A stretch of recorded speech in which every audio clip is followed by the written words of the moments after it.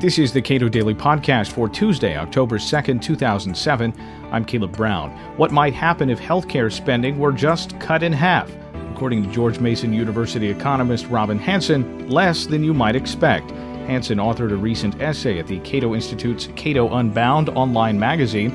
There he points to evidence that downplays the role that medical advances have played in our extended lifespans, and also points to studies that show that widely varied healthcare spending produces little variation in overall health.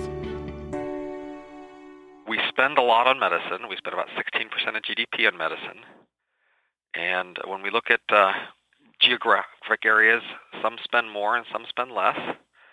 We can also look at different countries, and we've also looked at individual habits of companies and even a randomized experiment. And when we look at the variations in how much people spend and then try to compare that to variations in how healthy people are, we basically don't see anything.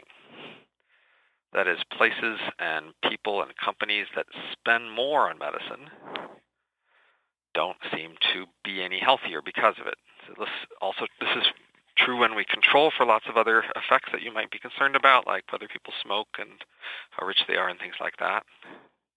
And it also showed up in a randomized experiment where we randomly assigned some people to have high prices and other people low prices. People with low prices took more, but they weren't any healthier. This is relatively widely accepted.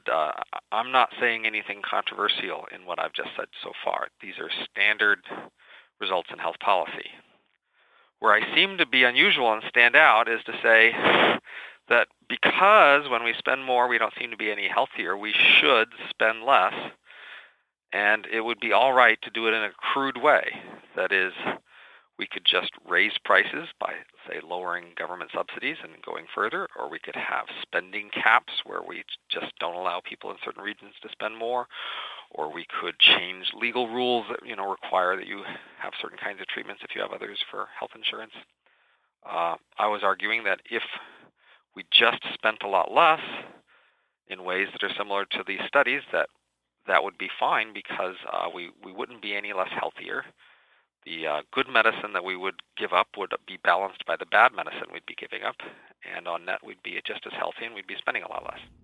Now, you write in your essay, how much could we cut? For U.S., it seems reasonable to project a 30% cut in the RAND results to a 50% cut since the U.S. spends so much more than other nations without obvious extra health gains. What does the research show in other countries? Well, we have more studies in the United States than in other countries, but the results still seem that when we look at variations elsewhere, we also don't seem to see a lot of effect. The question is just, how far do you go from the variations we've seen to project into the variations we haven't seen? So, in most places, the variation is, say, places that spend more spend, say, 30% more than places that spend less. And so you might say, well, strictly speaking, I could only claim that we should cut spending by 30%, say. Now, do you have a preferred method for cutting this spending that you would argue? Well, I'm a complicated person with lots of opinions on all sorts of things, but I didn't want my opinions on that to distract from the main point here. I'm trying to make a very simple, hopefully non-controversial point that because when we look at variations in spending, we don't seem to be much effect on health, that most any way that we would reduce spending, as long as that policy produced variations that were similar to the ones we've seen in the studies, that would not hurt health and save us a lot of money.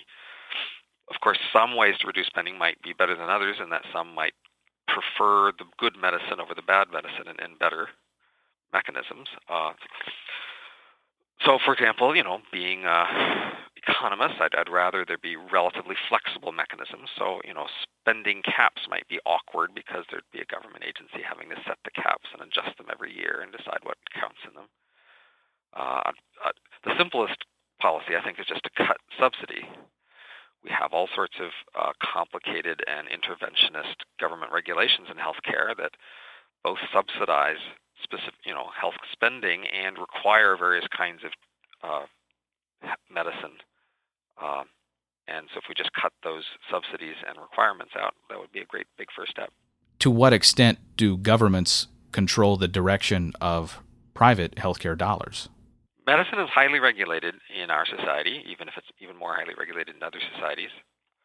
Not only does the government directly spend a lot on medicine by, say, Medicare and Medicaid, we also have a large number of legal requirements that increase the amount of medical spending. We have rules that say if you're going to offer any health insurance, it should offer all the medical treatments that doctors think is standard practice.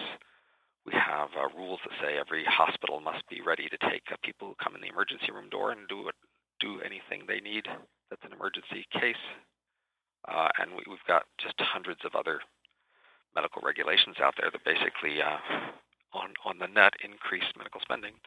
If you want to talk about what influences private sector, I think medicine has an enormous prestige that is reinforced by the way media treats it and the way we discuss it and the way the government subsidizes and everything. I think if we cut a lot of government subsidies and we stopped being quite so respectful about it, that would have a trigger effect, and that companies wouldn't be quite as eager to make sure that everybody got lots of medical care.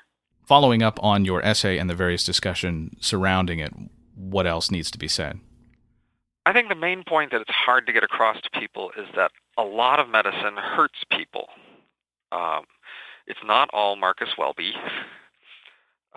Yes, you all can remember some relative or friend at some point who was sick and they went to the doctor and they came home well and you were very happy. But honestly, most of the time those people would have come home well anyway.